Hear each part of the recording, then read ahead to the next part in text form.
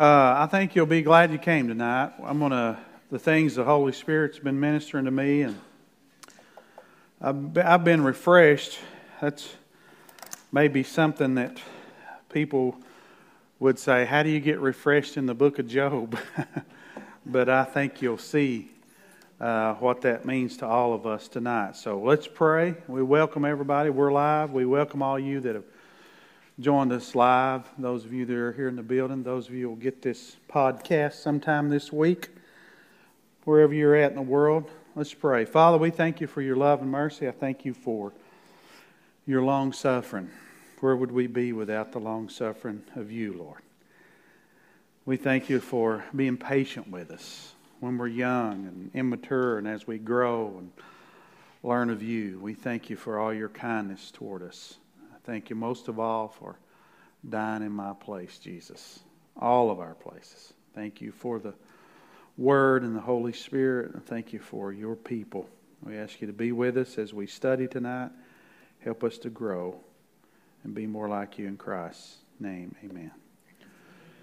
So the Word of God is the most important thing we have. And I've been doing this a long time. I want to share something with you because I've seen all this. If you don't stay in the Word of God, you won't make it. I don't care how much you pray. I don't care how much you worship. I don't care how many soup lines you serve in. If you don't stay in the Word of God, you won't make it.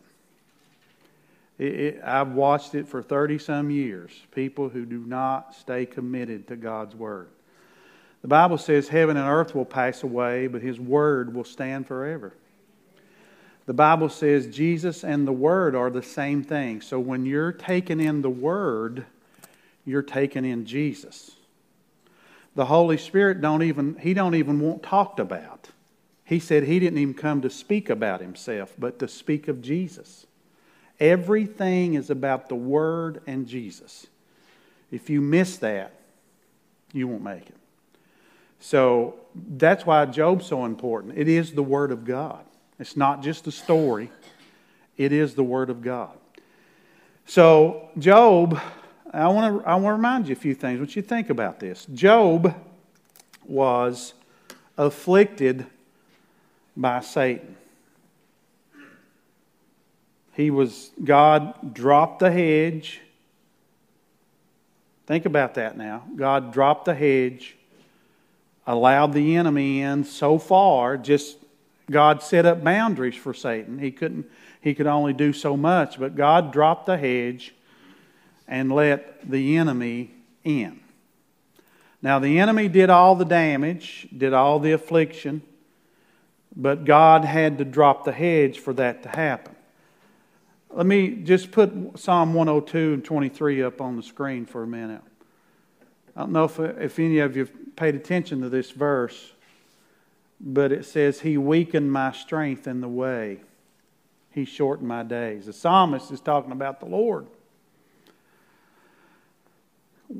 These guys you're getting ready to hear from do not know what's going on. In fact, Job don't even know what's going on as the backdrop at this point. Later on, obviously, he finds out he's the one that most likely pinned all this down. But he's out there in the midst of all this trouble. He don't know God and Satan's been talking and that Satan's been trying to get at him, and God's allowed that access. You know, actually, God's the one that pointed out Job. Do you want to be that high on God's list? Where God points you out and says, hey, you know, there's a guy that'll stick with me no matter what. And actually, Job said that, right? We love God when things are going good, but when things are going bad, do we love Him just as much? He said, and we'll see this, though He slay me, yet will I trust Him. Though He slay me, yet will I trust Him. He said, can we not receive good and bad? So Satan afflicts Job. Let's go to Luke 13 first. Turn your Bible to Luke 13, verse 10. And let's see something else here that may be just a little bit different than our culture and even part of the church culture thinks. The Word of God is my supreme guide. The Bible says the Spirit and the Word agree. The Holy Spirit will never do anything opposite of what's in this book here. They agree. The Bible says the Spirit and the Word are in agreement. In verse 10 he says, "Now he was teaching in one of the synagogues on the Sabbath, and behold, there was a woman who had a spirit of infirmity 18 years, was bent over and could not raise herself up. But when Jesus saw her, he called her to him and said to her, 'Woman, you are loosed from your infirmity.' And he laid his hands on her, and immediately she was made straight and glorified God. But the ruler of the synagogue answered with indignation because Jesus had healed on the Sabbath." And of course he clears all that, right? Sabbath was made for man, not man for the Sabbath. Jesus talks about all that. He said to the crowd, "There are 6 days when men ought to work." Basically, he's rebuking the Lord here. Think about that for a minute. He's rebuking the Lord of the universe. "Therefore come and be healed on them, and not on the Sabbath day." Then the Lord answered him and called him a hypocrite. He said, "Does not each one of you on the Sabbath loose his ox or donkey from its stall and lead it away to water it? So ought not this woman," listen to what he says here, "should not ought this woman, being a daughter of Abraham, whom Satan has bound," think of it, "for 18 years, be loosed?" Shouldn't she be loosed from this in bond on the Sabbath? So this woman's got a bad back, and Jesus is blaming it on Satan. Now, we know there's several things I want you to think about. And the reason I'm laying this groundwork is because what's getting ready to happen here in the book of Job. Sometimes God drops the hedge and allows the enemy so much freedom. The good news for us is the enemy has boundaries. You know, we've already read these passages here in Job where the devil had to get permission. So that's good news, right? He can't do anything that God doesn't allow him to. But we can also open the door up for the enemy. Our sin.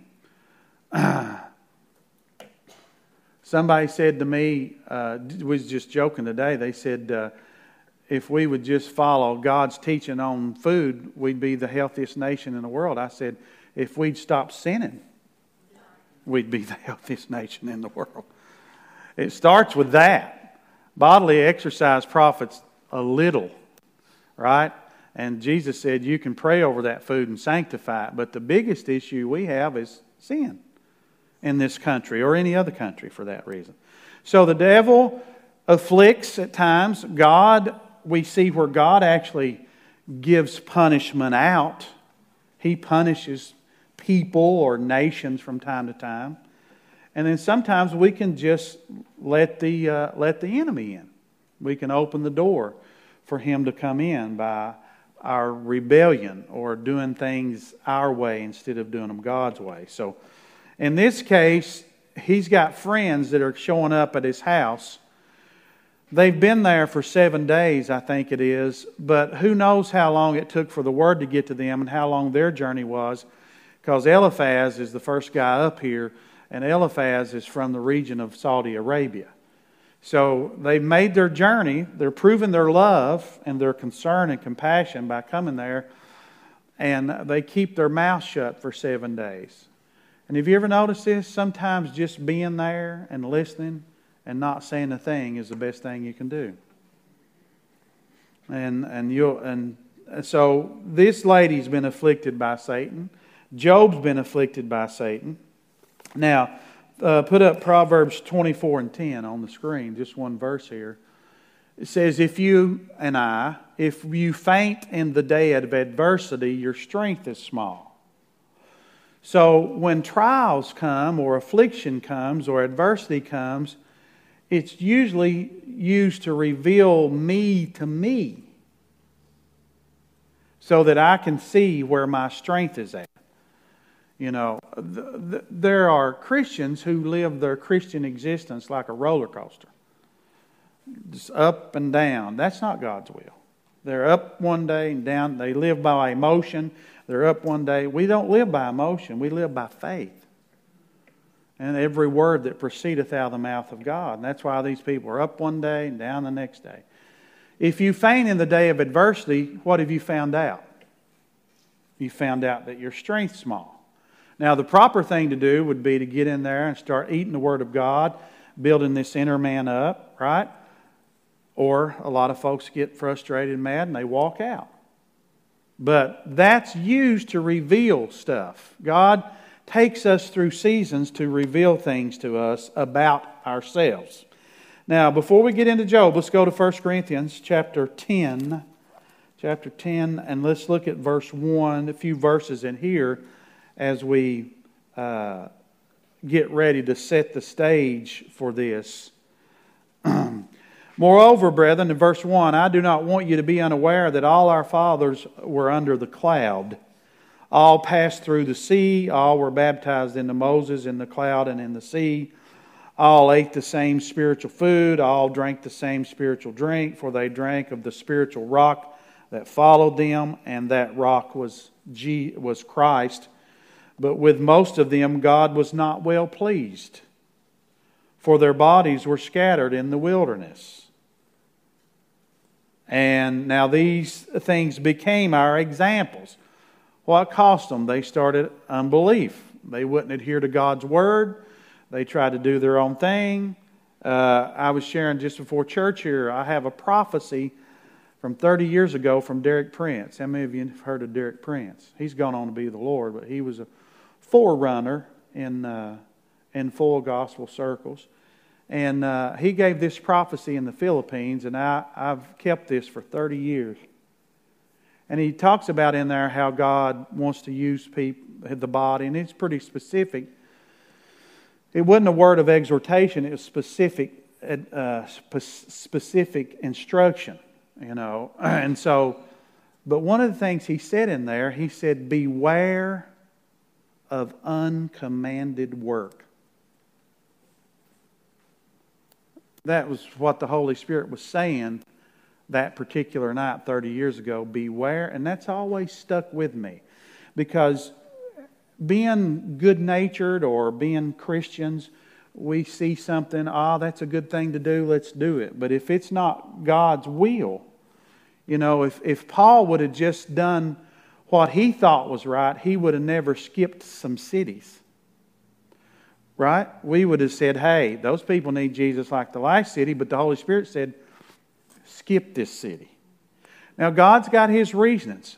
There's things happen in my life that I still don't have answers for yet. Anybody with me?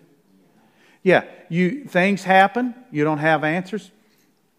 And why don't I let that bother me? I'm not saying I haven't struggled with it during the season of that, but why don't I allow that to dictate my life or frustrate me now? Because I know who the Lord is, right? I know His nature and His character because I've learned about it through the Word and I've experienced it in my own life. So I don't have to have all the answers. That's why we come to Him like little children. If you remember when your children were smaller before they started questioning everything. Why do you cook it that way? Why'd you put that on it? You know? They just took it in, right? They trusted. It's a relationship between a small child and a parent. Your child don't come in every evening. Are you going to cook today, Mom, or are we going to starve to death? You know, they don't question that, and that's the kind of relationship the Lord wants with us, right? And so He says, now these things are our examples. What happened to them? They got in trouble because they got into unbelief and they started blaming God, getting upset with God because God wasn't doing things the way they thought He should do them. That they would not lust after evil things. These are our examples to the intent that we should not lust after evil things as they also lusted, and do not become idolaters as were some of them. As it is written, the people sat down to eat and drink and rose up to play. Nor let us commit sexual immorality as some of them did. And in one day, 23,000 fell. 23. So Paul is using what Israel went through to give us instruction here. Nor let us tempt Christ, as some of them also tempted, and were destroyed by serpents. Nor complain, as some of them also complained, and they were destroyed by the destroyer. So sometimes God allows the enemy in. Sometimes God judges himself. Sometimes we just open the door and it gives the enemy access to us. So any three of those things. So when you get in the middle of adversity, the first thing you should do is have some conversation with God.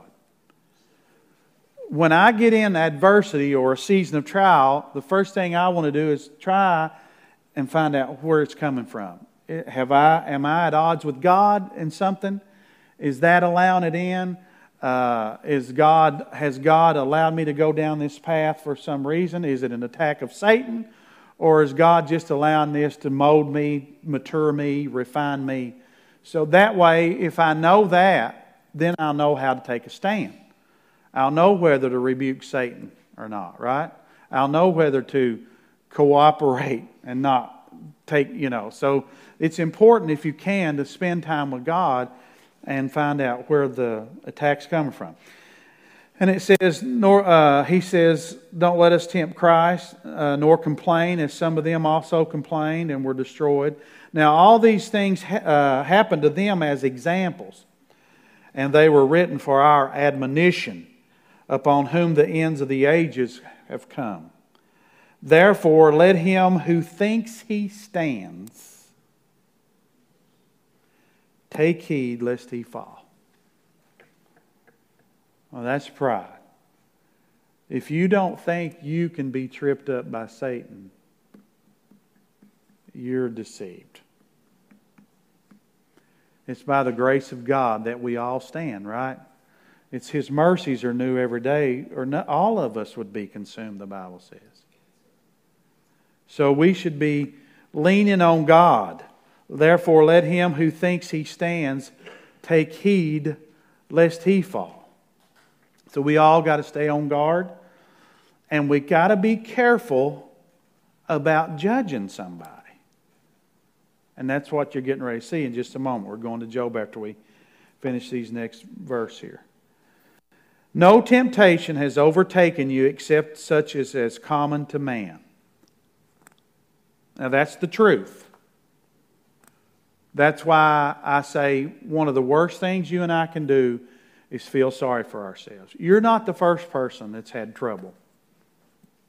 You're not the first person that's fought the enemy. You're not the first person that's been through something. You won't be the last. As I've said before, we could all pile up our trouble in the middle of this room right here tonight, and it wouldn't equal what Job went through in less than 24 hours. So one of the traps of Satan is to get us to feel sorry for ourselves. We don't want to fall into that trap. He said, nothing's overtaken you except such as common to man, but God is faithful, who will not allow you and I to be tempted beyond what you are able, but with the temptation will also make the way of escape that you may be able to bear it. Now think about that in the context of Job. Think about it in the context of your own life. Are you standing up? Now, it's one thing for God to, and I won't take you to these verses. Let me show you something. Jesus said, pray that you enter not into temptation. Then James said, count it all joy when you fall into temptation. Now that seems like a contradiction of Scripture, right? One of them saying you ought to rejoice about it. The other one saying do not do it, right? But the difference is between entering and falling. When you enter into something, you entered in this building tonight. You made conscious decisions to get to this point and come through those doors. From getting in your vehicle, walking out of the door of your home, getting in your vehicle, driving, parking, getting out and coming in here. If you leave here and fall outside, God forbid, and knock your 2 front teeth out, God forbid, you didn't plan to do that, right? entering into temptation is a decision to pursue something. Falling is out of your control. So when God allows us to fall into temptation, He will make a way of escape. If you pursue that temptation, you will suffer the consequences of that if you go after it. And so there's no contradiction in the Bible. The difference is between entering and falling into temptation. Now, let's go to Job. Job's been brought into this moment, right? He's here in chapter. He's being afflicted by Satan. God is allowing it. And I believe God's fully in control. So nothing happens that's outside of God's jurisdiction. So He's in charge. And so He's allowed the enemy, He's dropped the hedge, as we would say, allowed the enemy to come in. Then Eliphaz, the Temanite, answered, which basically is telling us he's from down in Saudi Arabia way. If one attempts a word with you, these guys have sat here quiet for many days. It says, if one attempts a word with you, will you become weary? But who can withhold himself from speaking? Surely you've instructed many. Now he's going to commend him here because Job is the top of the rung, obviously, because God said he was. Surely you've instructed many. You have strengthened weak hands. You've helped those who were weak. Your words have upheld him who was stumbling. So he's been an encourager, an exhorter. You have strengthened the feeble knees. He saw those who are weary and hurting. But now it comes upon you and you are weary. Those are all true statements. Job is weary. It touches you and you are troubled. It is not your reverence, your confidence, and the integrity of your ways, your hope. Remember now, whoever perished being innocent. Well, let's see. Abel perished being innocent. Isaiah perished being innocent. I mean, we could go. A lot of people who are innocent perish sometimes. The integrity of your ways, your hope. Remember now, whoever perished being innocent, or where were the upright ever cut off? Even as I have seen, those who plow iniquity and sow trouble reap the same. Now, those are true statements. But they don't necessarily apply to Job. These guys are just looking at a situation. You got to remember, Job, none of these guys realize the bargaining, that's probably not the right word to use, but the positioning that went on between Satan and God before and during all this. So they're just looking at things here. And that's what we got to be careful about. Not just looking at a situation. You may look at a situation and say, well, people are like this. We shouldn't be this way. But they must be sinning. Look what's going on in their life. And that's not true here with Job. And that's not true with Abel. Actually, Abel was the one doing right, and Cain was the one who was sinning. And so you cannot just look at a situation. And in fact, the tables have kind of turned. When I read there in Luke how that woman had a crooked back and the Lord blamed it on Satan, 99 people out of 100 in this country would have never blamed that on Satan. They would have said, she's got a slip disc. She's worked too hard all her life or whatever. They would have diagnosed it from that. They would have never said, the devil's the reason this woman's got a crooked back, right? I mean, we would do that in the church, but most of the world out there would never say that. They don't even like to talk. They don't even believe in the devil. Half of them don't. So they wouldn't say Satan's bound this woman. They would say she's got something wrong with her vertebrae or whatever. But Jesus tagged that on Satan. He blamed it on Satan. He knew, right? He had he knows everything. We don't know everything. And so we got to be careful. That's why he said, judge not lest you be judged. And then he said, you got to get that plank out of your own eye before you can help remove the splinter out of your brother's eye. Now notice what happened there. He didn't say not to help your brother get that splinter out. He just said, first get that telephone pole out of your eye. And then you'll be able to see clearly to help your brother. And so these guys are making a lot of true statements. The problem is they don't all apply to Job because they don't know what's went on behind the scenes.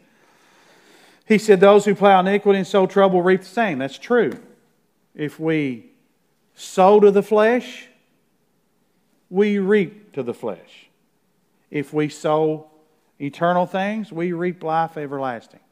So there is a biblical, spiritual principle that we reap what we sow, good or bad. That's true. And so that's biblical in both testaments. So what Eliphaz is saying is true. But this is not what's going on with Job. By the blast of God they perish. By the breath of His anger they are consumed. The roaring of the lion, the voice of the fierce lion, the teeth of the young lions are broken. The old lion perishes for lack of prey, and the cubs of the lioness are scattered. And he's giving God credit for being in charge. It's all good. Now a word was secretly brought to me, and my ear received a whisper of it. This is Eliphaz talking. In disquieting thoughts from the visions of the night, when deep sleep falls on men. Be leery of somebody that's always wanting to tell you about their spiritual exploits. Those things should just show in how we live. Somebody that's running around telling you all the spiritual stuff they do, that's not a good thing. That's pride. And this guy is the same. He's having that struggle here. He said, disquieting thoughts from the visions of the night when deep falls on men. Fear came upon me, trembling which made all my bones shake.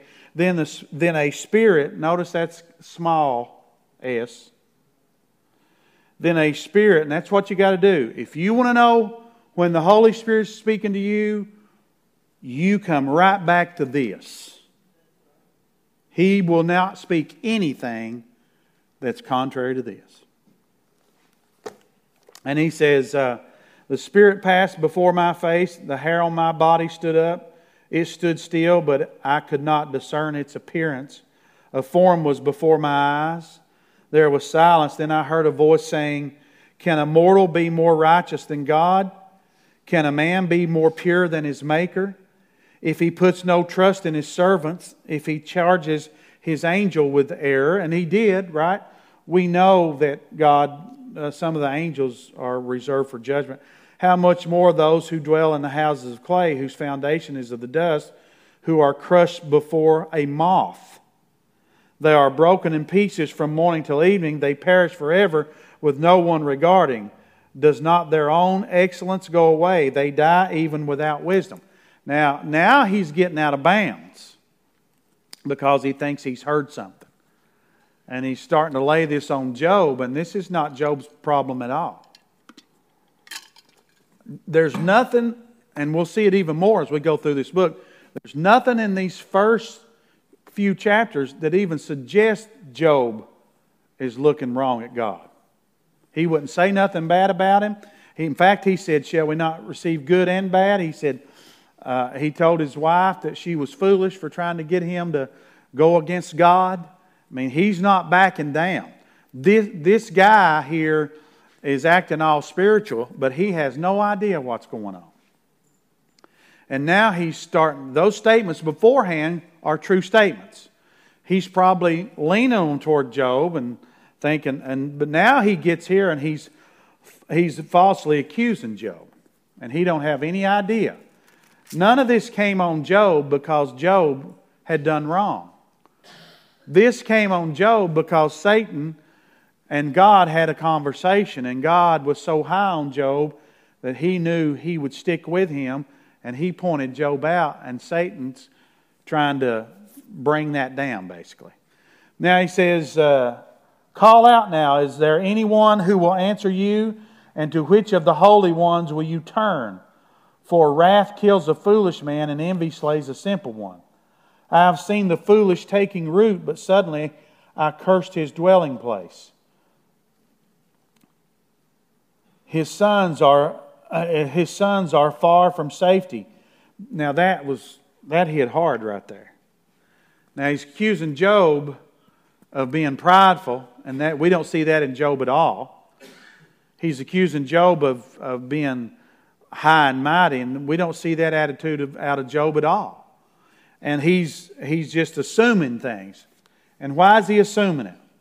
Because things have went bad in Job's life. But if you read about suffering in the New Testament, suffering is used by God for our good. Now, I had to shake some of that off growing up, right? If you may have grew up around some of that stuff like I did, that anything that's going on bad, there must be something bad going on, right? And that's not true at all. Jesus didn't have one sin. Yet He suffered more than all of us put together, including Job. So suffering is sometimes used of God to strengthen us, to mature us, to get things out of us, to bring things to the surface so God can clean it up. Here's what, and you'll find this out if you're dealing with your children or people in your circle that you may have some influence with. You cannot help somebody until they see what you see. You can argue, you can get mad at them, you can fuss, whatever. And that's what I've had to learn over the years. You cannot help people until they can see. And that's the way God works in our lives. We usually don't cooperate with God until we see what He sees. And so, it's been a while since I brought this up, but can we turn these lights off up here? You can leave the stage lights on. See how dark it gets up here. It don't get real dark, does it? But it's darkened up here, right? Now gradually turn those up just a little bit till we can tell a difference. There you go.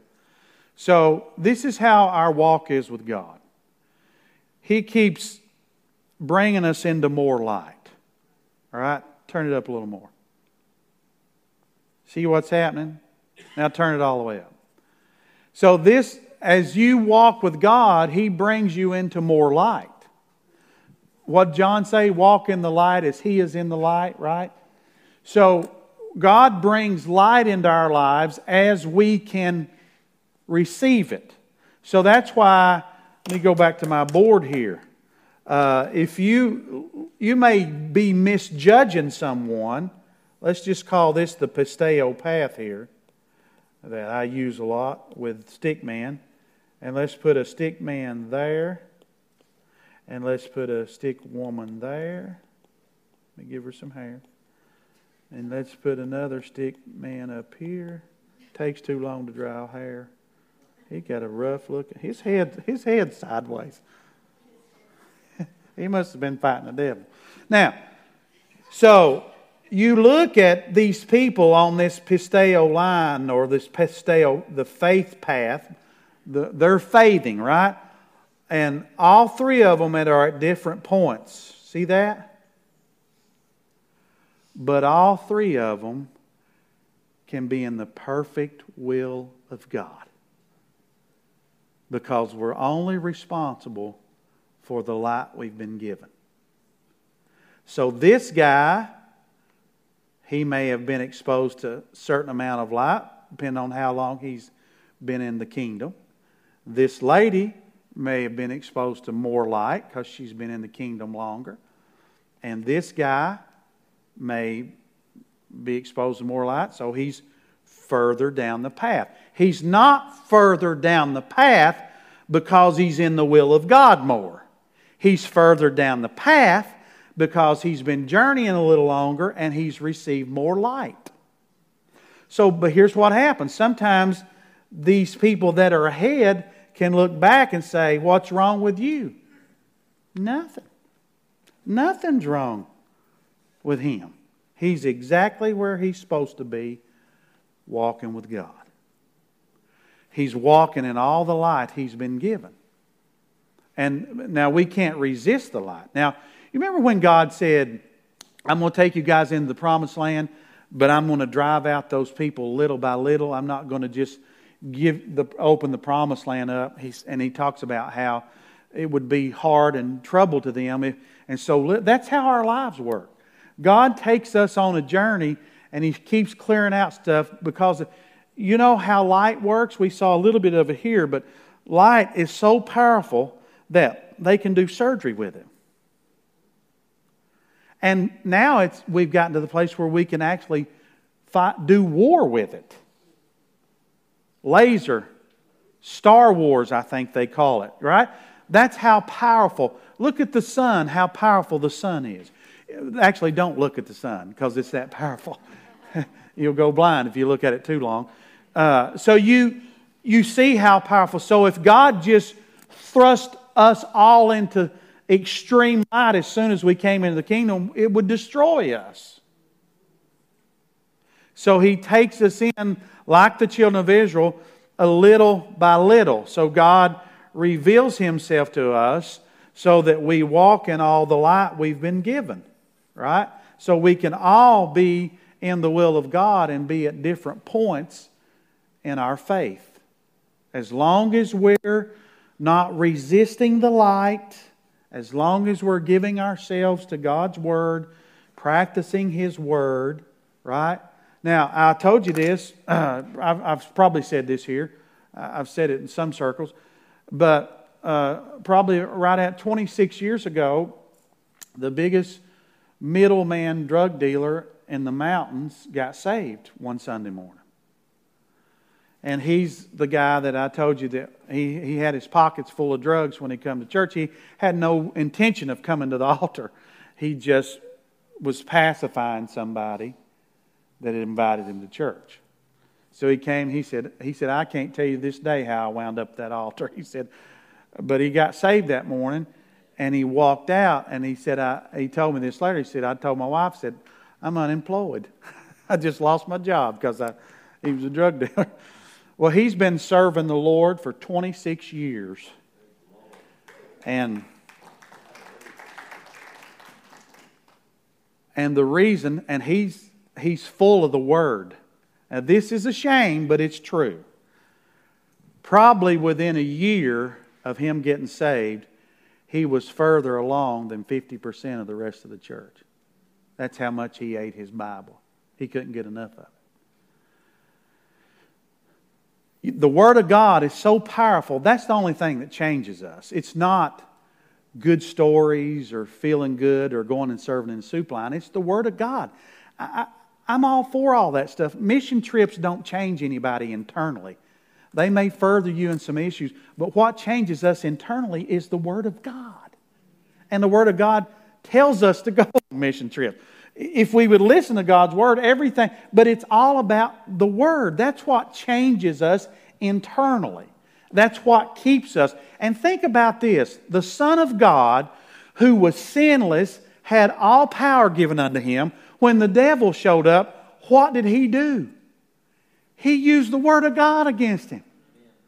If Jesus used the Word of God against Satan, who do we think we are trying some different method? We have to use the Word of God. And that Word of God protects us, it keeps us, it builds this spiritual man up, it gives us wisdom, it keeps our mind clean, it keeps us from losing our joy, keeps all that going on inside of us. So you and I are called to walk in all the light we've been given. Now, this guy kind of brings his children into it now. He says, I've seen the foolish taken suddenly, cursed his dwelling. His sons are far from safety. They are crushed in the gate. That was a tough statement there because Job had just lost his children. And there was no deliverer because the hungry eat up his harvest, taking it even from the thorns, and the snare snatches their substance. See, now he's getting personal with it. He's going right in after Job. And he got in after Job because he thinks he's heard something. He ain't, I'm going to say this like a country boy, okay? He ain't heard jack. He said he heard from the Spirit. But you better try the spirits when you hear something. Because the Spirit never pacifies the flesh. No flesh will glory in my presence, he said. That's not the Holy Spirit pacifying the flesh.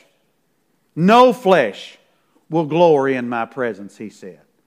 So this guy thinks he's heard something, and now he's digging in on Job, and he don't know squat about what's went on. He knows nothing about what's happened in the backdrop. And he says, it's a snare because a hunger eat up his harvest, taking it from the thorns. A snare snatches their substance, for affliction does not come from the dust, nor does trouble spring up from the ground. Yet a man is born to trouble and the sparks fly upward. I mean, he's really getting after it now. He said, this didn't happen for no reason. Well, in some way, there might be a little truth to that. But it did happen but it didn't happen for what he's saying. He's way out of bounds here. He said, but as for me, I would seek God and I would commit my cause.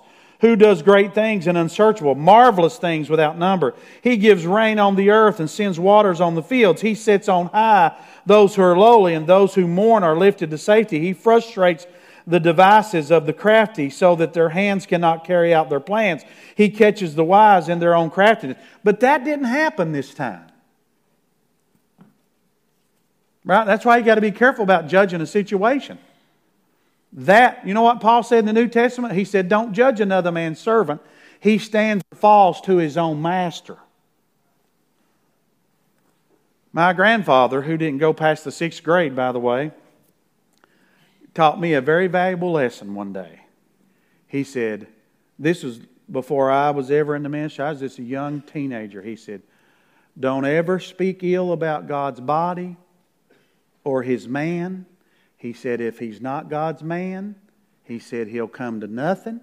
And if he is God's man, God will discipline him. He'll straighten him out. He said, that's not your job.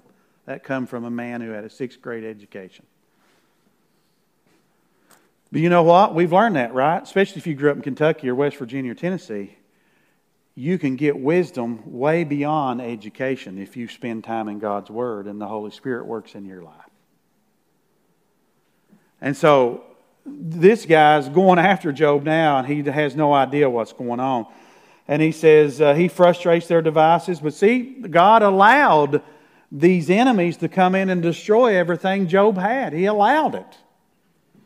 He frustrates the devices of the crafty so that their hands cannot carry out their plans.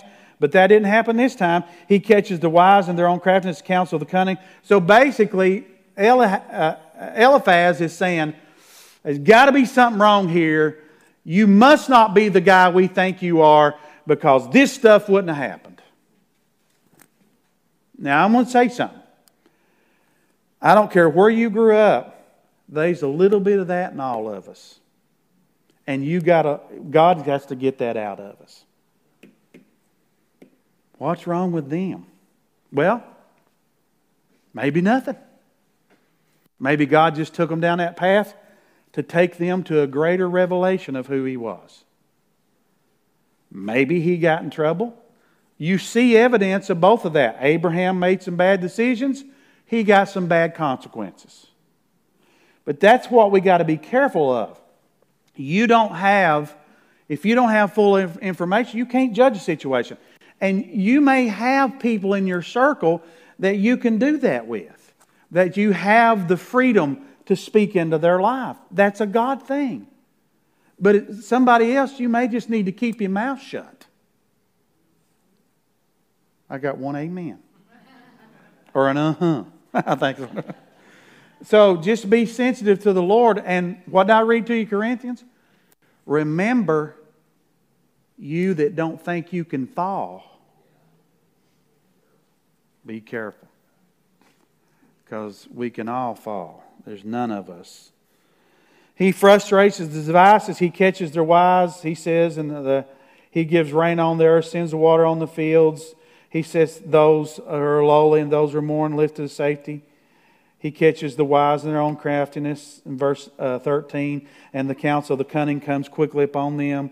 Verse 14, they meet in the darkness and in the daytime, grope in the noontime and the night.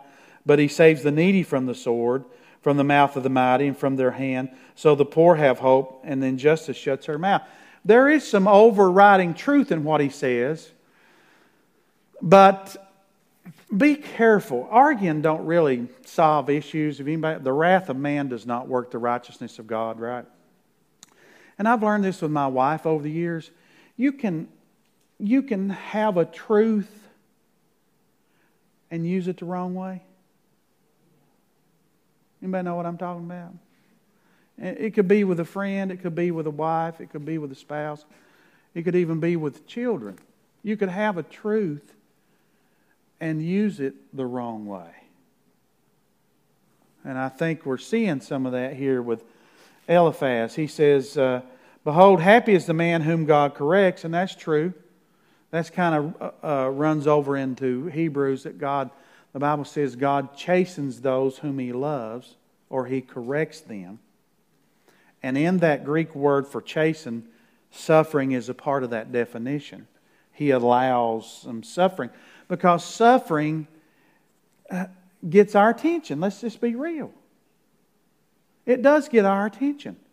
I've seen a lot of people come to Christ or get serious about the Lord because suffering became a part of their life for a season or whatever.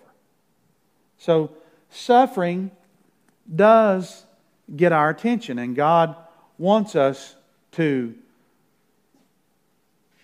let Him get our attention. He wants our attention.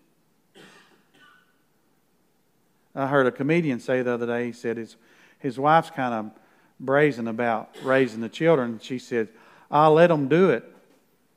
Said they'll learn. And he's like, well, I don't want them to get hurt. You know, it's usually the other way around. But he said, finally, his wife said, he said, one of our children was struggling in the water. And she said, I'll let him work through it. And he said, I'm going to get him out before he drowns. And he said, we went back and forth like that. He said, I finally said, I'd rather have 3 children than 2 well-behaved children, he said. But God disciplines those whom He loves, right? And listen. Now listen. This is a hard word. The Bible says if we don't get disciplined, we don't belong to Him. So these people that are perfect and God never has to correct, they're not saved. Wow. If you don't belong to Him, you're not saved. And that's the perfect people that Jesus had to deal with some in the New Testament, right? The Bible says when God chastens, and He says He chastens those whom He loves, and then He goes on to say, of whom all are partakers. All of His children need discipline every now and then.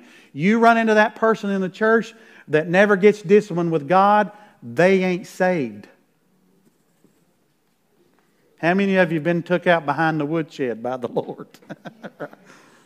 How many of you have been there this week? No, you're not.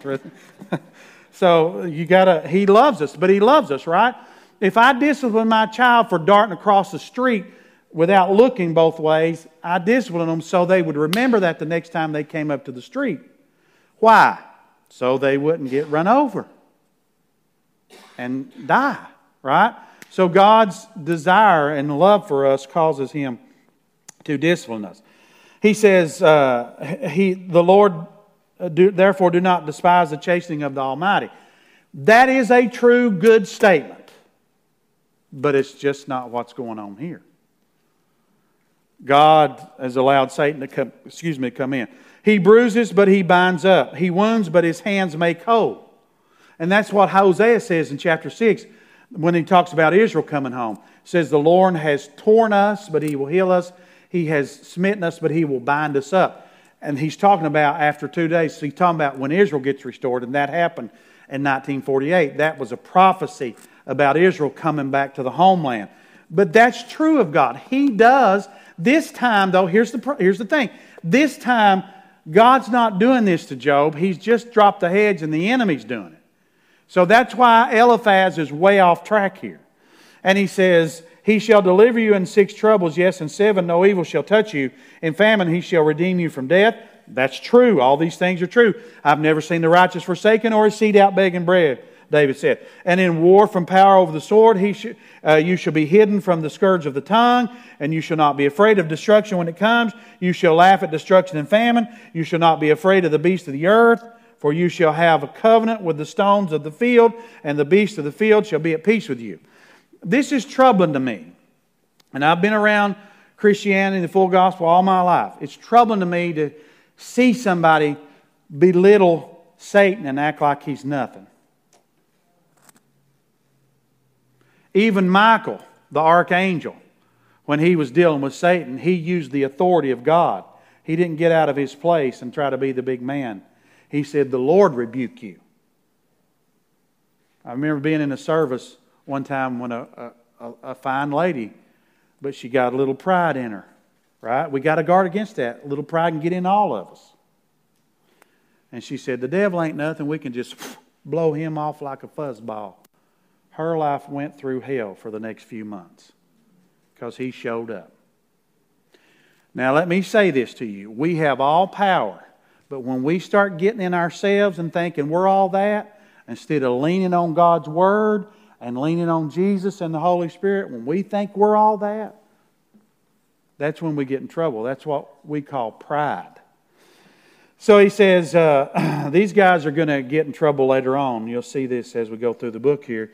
He said, in famine He shall redeem the war of power. You shall be hidden from the scourge of the tongue. You shall not be afraid of destruction when it comes. You shall laugh at destruction. You shall not be afraid of the beasts of the earth, for you shall have a covenant with the stones of the field, and the beasts of the field shall be at peace with you. You shall know that your tent is in peace. You shall visit your dwelling and find nothing amiss.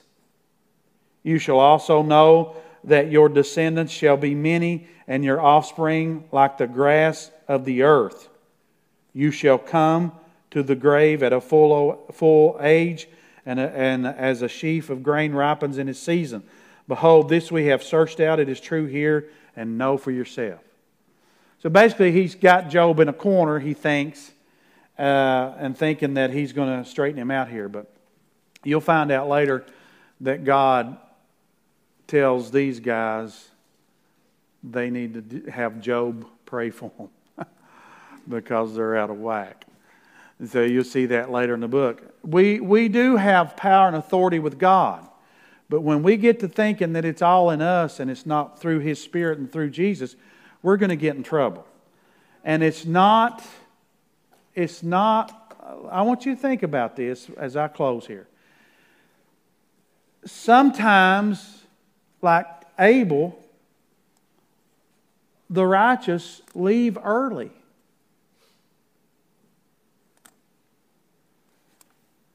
For whatever reason. I thought it would be good to leave Paul here a little bit longer. I love the Apostle Paul. If I'd have had a vote on that, I'd say, leave him down there. Right? He's crushing the devil. Leave him down there. The devil can't do nothing with him. But God took him home. We got to get out of this mindset that dying in Christ is a bad thing. It's a great thing to die in the Lord. That's the greatest thing going. You receive your reward. As I said the other day, anybody we've sent to heaven would not come back down here. Why would they? To go to Sonic? Why would they come? I don't know where that come from. But why would they want to come back down here? Amen? So just be strengthened by His Word. Do not skip God's Word. Get in it daily. Get you a little food in there. I'm not here to be legalistic and tell you have to read as much as the next guy over there. Just make sure you get some Word in you. Listen to it, read it, do some of both if you can. Get that Word in you. Build that inner man up. Let your mind stay renewed to where you don't live a roller coaster Christian life. Up and down, up and down, up and down. Stay on that course and let the Holy Spirit be real inside of you. Amen? Get all that pride out. Lord, we pray that. Get all the pride out of us. We are nothing without You. We are nothing without You. Help us to understand that. Without You, we can't do anything. And that if You use the Word when you were dealing with Satan, how important is it for us to be grounded in the Word, Lord? I praise you for your Spirit. I praise you for your Word. I praise you for your sacrifice. I praise you for all you've done. I praise you for being the Creator. I praise you for who you are. We love you and we honor you and we thank you for your Word. It is a lamp to our feet and a light in our path, and we're thankful for that, Lord. You've not left us to ourselves, but you have given us the light of your Word. And Jesus was the Word and was made flesh and manifest among us here, Emmanuel. And we praise you and we thank you for that. We ask you to bless our roads and our paths that you take us down.